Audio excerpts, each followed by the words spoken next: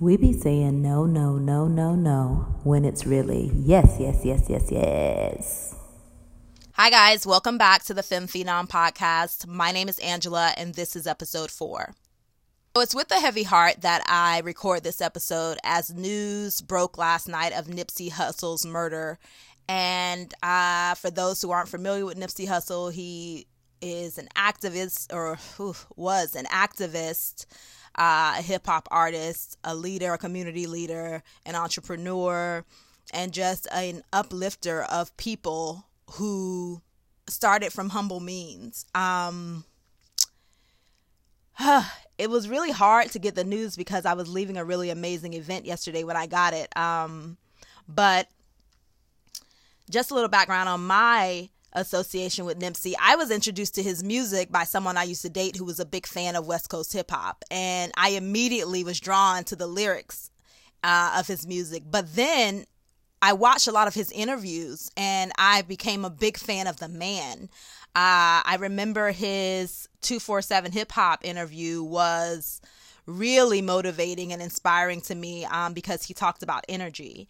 And my favorite quote from that was him talking about laying in the bed that you make. And he said, master your energy. Do your best to master your energy and what you put out. And I really connected with that and connected with his work, his message, and all of his efforts to uplift people, Black and brown people, but people in general. So rest in peace, Nipsey. This is a huge loss for not only the hip hop community, but for the world.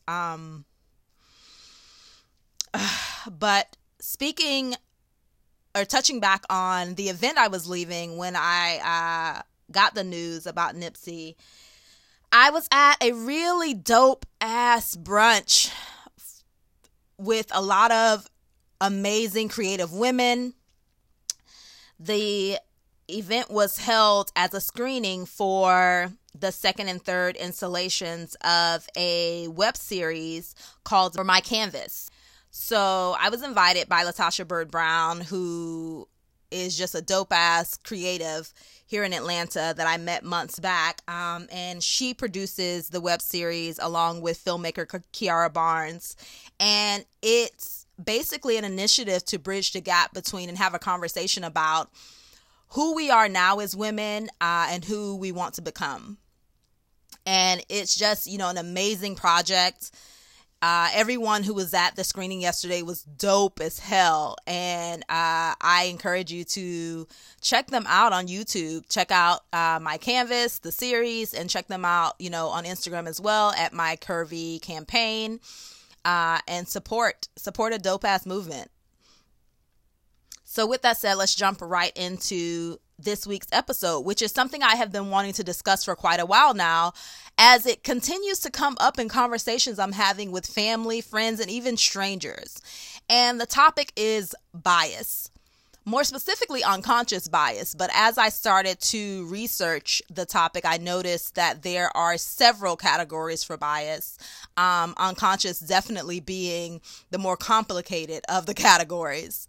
But let's jump right in. So, I like to start with definitions, and Merriam-Webster defines bias as prejudice in favor of or against one thing, person, or group compared with another, usually in a way considered to be unfair. And Psychology Today defines bias as a tendency or inclination of prejudice toward or against something or someone.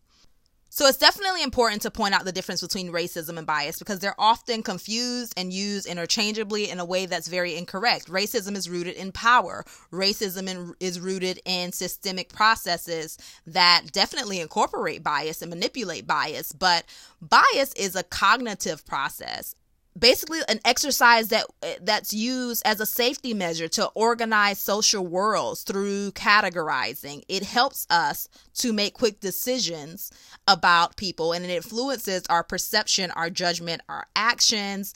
It's impacted by our exposure to different environments. But at the end of the day, it's not often accurate. It paints large groups with the same brush, and unfortunately, we are manipulated by bias every day through media, through movies, through ads, even by our elders, by the government. Bias impacts the criminal justice system. It impacts education, healthcare. I mean, we've all heard the stories, the two guys sitting in a Starbucks waiting for, someone to join them for a meeting, and a Starbucks clerk calls the police on them because they feel like these people are a threat, and there's a huge hubbub about racism, and that could very well be true, but at the root of it, there's definitely bias. Like, I'm unfamiliar with people or something, so I feel threatened by these people. I feel threatened by this thing. And that, to me, is where we have to be more cognizant. It's more frustrating to me when minorities participate in bias and reinforce bias, especially like what I've really been noticing lately is a lot of minorities jumping into this immigration conversation about the wall. And when I hear people arguing for border, okay, well, maybe not a wall, but we definitely need border reform. And I'm just like, that shouldn't be a priority for you. Why do you somehow feel threatened by immigrants? At the end of the day, we're all immigrants. I don't feel, and I'm not saying everyone should feel like I feel, but the fact that you are allowing yourself to be manipulated to think that an immigrant somehow poses a threat to you, that's problematic. In the same manner that, we have these biases towards homeless people or poor people or the mentally ill or even millennials, A lot of generations older than that aren't millennials have such biases like, oh, they are helpless. They can't do this. They can't do that. They're not learning. I've seen all the memes about they can't even write in cursive. I can't even have a conversation with somebody who doesn't know how to do this or doesn't know they can't boil an egg. And I'm just like, all of that is rooted in bias because it doesn't reflect someone's capabilities. It doesn't reflect someone's intellectual capacity. Like you're implementing, we take a singular element or a singular device like race or gender or economics or religion or age or sexual orientation or homelessness, and we decide that this person is not worthy or a threat or illiterate, and it's just wrong. It's just wrong. And it bothers me so much when I see people of color all people participating in it. But it really gets under my skin when I see groups of people who are systematically oppressed by bias turning around and using bias to oppress other people. I'm just like, make it make sense. It doesn't make sense to me. You are a part of a group of people that is widely discriminated against. Why would you turn around and discriminate against other people based on a singular factor? That is not everyone that falls into that category are alike in every measure. Like on every note, these people or those people. And it's just like, what do you mean? What do you mean? You've maybe had a conversation with one person from that group, or you've been exposed to through media or whatever means one person from this group, and now you've decided that the entire group is that person is a reflection of the entire group. That's frustrating to me. And that's why I wanted to have this conversation about bias. But there's also this blowback that bias is getting, like, oh, we're living in such a sensitive society. You can't say anything. You can't do anything, or you'll be canceled. You'll be fired. You'll be outed on social media. I even found an article online written by Villanova professors about a mole hunt for bias on campus because the administration at Villanova apparently is being more aggressive in polling students about bias sensitivity about their bias sensitivity in the classroom, and basically asking questions in the reviews of classes where students are asked for feedback regarding their professor's sensitivity to bias or participation in bias. And 2 professors basically wrote an article saying that it makes them feel more threatened as far as their jobs are concerned, because there's, like, they don't know what would be considered a fireable offense as it relates to bias. Like, they feel better just avoiding certain topics that could be considered insensitive as it relates to bias. So topics such as religion or race or gender. And it's just like, why is it that we are more prone to just avoid these conversations than to acknowledge that bias exists and have discussions about our bias, have discussions with people from the groups that we are biased towards, and get a better understanding of why we feel this way, whether it is a correct position to take, whether it is a correct reflection that we have of a group of people, and how we can redefine what we've told ourselves about certain people and about certain groups. So with all that said, the University of California at San Francisco made 3 points, actually. I added the 4th about how to counter bias. So the first is to recognize bias. The second is to understand it, like, what bias is. It's a cognitive tool, the science of bias. The third is to discuss it, like have conversations with the similar groups. I think a 4th note is important, that there is, beyond the discussion, there should be immersion or exposure to where you are allowing yourself to be immersed in spaces and groups of people where you are not the majority. And this is very uncomfortable for most of us. I know, even speaking for myself, I have been uncomfortable in spaces where I feel like the only person in the room. But as a Black woman, oftentimes that's just naturally the case. So I have had to become more comfortable with being the only Black or brown person in the room, or perhaps the only woman in the room, or perhaps the youngest person in the room. And being in those spaces is uncomfortable at first, but after a while you realize that most of the time there isn't a threat in the room. And where there are threats, they're usually threats that I can manage on my own, or I have resources to manage those threats. Or resources have been developed over time. Some have taken a long time to be developed as it relates to race and as it relates to gender, and some are still being developed.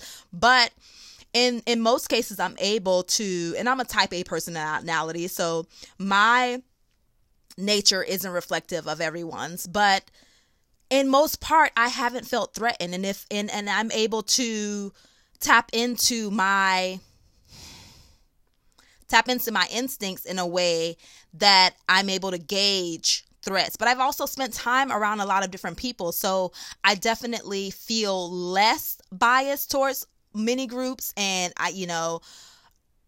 than I guess a lot of people do. Which is unfortunate, but that's why I think the immersion and exposure element is very important. I think that once you recognize or identify bias and then understand bias, yes, having discussions is great, and having discussions was very helpful for me. But I think in addition to those discussions, there needs to be immersion, having dinner with people that are not like you, going to community or social events or festivals with people who are not like you. And I know this step isn't as easy as I make it sound. A lot of times people don't feel welcomed in certain communities, just like I'm going to be, like I'm going to stick out like a sore thumb in this space. And I don't know if I'll be welcome, but I think our inclination shouldn't be to assume that we won't be welcome. There definitely needs to be precaution taken if it's don't be the extremist missionary trying to go and bring and infiltrate a indigenous population on a private island. But like go to a music festival, go to a hip hop festival, if and don't appropriate people's culture when you go. Be inquisitive, be respectful, be reserved. Don't go and just insert yourself. And also, this is I really take problem with this. A lot of times people will approach me for the first time, I've never met them, and they approach me with this level of comfort based on how they see people like me engage with one another in media. So an example of that is, like, I'll meet somebody who's not black, and even if they're brown, but they're not black, they'll approach me with like this cavalier, casual regard, just like, what's up?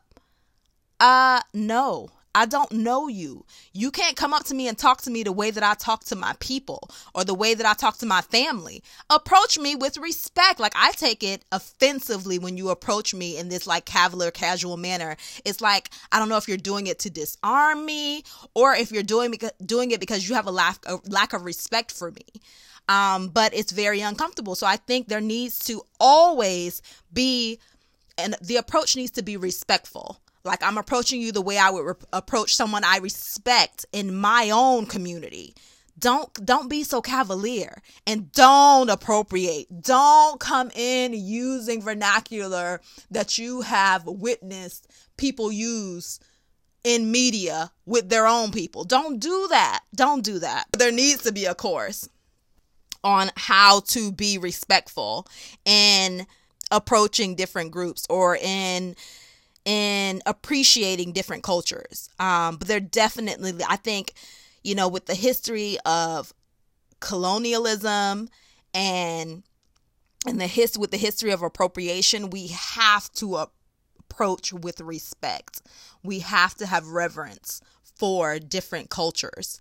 And I personally have never gotten resistance when I've approached with respect and understanding and saying and making it known that I admire your culture, that I find your culture to be amazing, and that I'm not here to change your culture, and that I'm also not an expert on your culture. Don't come and assume that don't approach with this assumption that I already know. I've already gotten the info. Like, I already know everything about your culture. Like, I'm I'm with it. I'm hip. No. Whatever you've been exposed to is a microcosm of a really broad and really layered existence and history. So approach with reverence, approach with an openness for learning, and not with, this is what I know. Let me tell you what I know about you. You don't know anything about me. We've just met. You are not a part of my group. Don't do that. Don't do that. Let me let you know, let the group let you know what they're comfortable with. Don't approach with like, oh, I already know how to disarm you, or I already know like what the lingo is. No, you don't. You don't know all of the nuances of anybody's culture that you aren't a part of. So just approach with reverence. But let's move into, because I could spend so much time on that. I definitely want to discuss the type of biases that exist. According to the University of California, there are two types. Conscious, which is an explicit bias. Like, I know that I'm biased towards this group and I don't have a problem with it. And this is the way I was raised and this is the way I'm going with it. I know that it's not rooted in facts, but I don't care. So it's explicit. Like, you're being biased. But oftentimes bias is unconscious and implicit, which is noted as more prevalent by UCSF, which is like the stereotypes that are formed beyond conscious awareness. They also say that it's often incompatible with our conscious values, like in the manner that people are strict, devout Christians, but hate certain groups of people. When they know like hate goes against my religion, but I'm biased against that group because I believe in the stereotypes that have been reinforced about that group. So I'm going to stand behind it. That is the complicated side of unconscious bias, that it is often in direct contrast to our conscious values. Also, they note that unconscious bias develops early in childhood and throughout childhood, and it has real-world effects on behavior. It also increases our susceptibility to stereotype threat, which is the phenomenon where people behave in a manner to avoid confirming common stereotypes. I can speak to that with regard to code switching. There's definitely been a discussion lately about how, people are editing their resumes and either using a nickname or a middle name to allow them to get further in the application process, because maybe a first name is directly connected to a certain culture and will somehow trigger bias. Also, you meet immigrants who have not taught their children their native tongue because we don't want them to be discriminated against. I had several classmates growing up who were either Latin or French or otherwise, and their parents spoke French or Latin or Spanish, but they didn't teach it to them because they didn't want them to be discriminated against. So they forced them to only learn English, which is really so sad and really heartbreaking, but also in large part a survival mechanism. So Psychology Today went further and pointed out 2 subcategories of unconscious bias, which are confirmation bias and attribution bias. Confirmation bias they define as the brain's tendency to search for and focus on info that supports what someone already believes while ignoring facts that go against these beliefs, despite their relevance. I definitely have been a party to this and probably even participated in it, if we're being completely honest. Attribution bias is defined as when someone tries to attribute reasons or motivations to the actions of others without concrete evidence to support the assumptions. So they're brown, they're black, so they must be thugs, or they're homeless, so they must be disease ridden, or it's just like, where are your facts? What are you basing this on? And maybe those weren't the best examples, but you get where I'm going with it. The Psychology Today resource also noted that bias can be helpful, and that, bias can tell us what's healthy for us as far as what we eat, or, not our bias towards television and towards media, like not allowing ourselves to be overconsume things that are not healthy for us. So, the goal at the end of the day is to pay attention to helpful biases, what is healthy to participate in versus what isn't, while keeping negative, prejudicial, or accidental biases in check. And there is definitely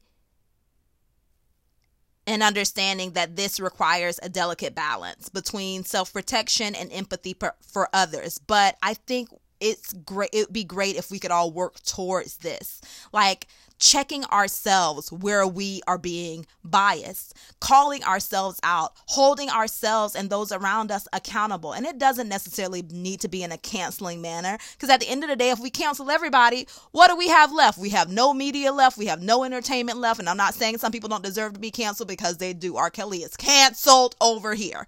But everybody can't be canceled. And in the R. Kelly example, I remember shortly after the Mute R. Kelly documentary aired, people tried to throw Touré under the bus because they say that Touré was, there was someone who came forward that said that Touré was sexually inappropriate with colleagues in the workplace. And I'm like, being sexually inappropriate while wrong is the norm with men as it relates to just like gender dynamics in America. Like we need to address that, but he doesn't need to be lumped in the predator pile with R. Kelly. That is, like ridiculous. That's when we take it too far. So let's be empathetic and considerate in our, in holding ourselves accountable, but more so in holding other people accountable. But let's also feel comfortable having conversations about these things. I think we need to be having more conversations about the things that we disagree on, because at the root of what we disagree about, for in large part, I believe, is an unawareness or misunderstanding. It's just like I'm familiar with this topic, and so I have decided to incorporate the stereotypes that have been reinforced or been, fed to me by various sources about these group of people. And we often, a lot of us participate in that, and we're not aware of it. And it's just so disturbing. It's so hard for me, mostly, and it's I hate to say it. I don't hate to say it, but it makes me uncomfortable to say now, because I realize in saying this that I'm participating in bias, but it really makes me upset when I see people who are greatly oppressed by bias participating in it. We just have to hold ourselves more accountable. So as we move towards being more accountable as it relates to our own biases and the biases of others, there are resources that are available to help in this process. Project Implicit at www.projectimplicit.net has an aptitude test called the Implicit Association Test that evaluates bias by examining stereotypes that exist below one's conscious awareness based on factors such as race, gender, sexual orientation, and national origin. It's basically an aptitude test for bias, and it is developed by a nonprofit network of researchers that investigate implicit social cognition, or thoughts and feelings outside of conscious awareness, to better understand aptitudes, stereotypes, and other hidden biases that influence our perception, judgment, and action. In addition, the Fast Company article I mentioned earlier is a great resource. It is titled How to Become a Less Biased Version of Yourself. And the University of California at San Francisco Office of Diversity and Research has an entire website dedicated to unconscious bias resources, and that can be found at diversity.ucsf.edu/resources/unconscious-bias. I am going to go take the implicit association test as soon as I upload this episode. I encourage you all to do it as well, and let's discuss it. Hit me up in the DMs. You know I'm already at the FemPhenom on all social media, and you can also email me at thefemphenom@gmail.com. Until next week, guys, take care.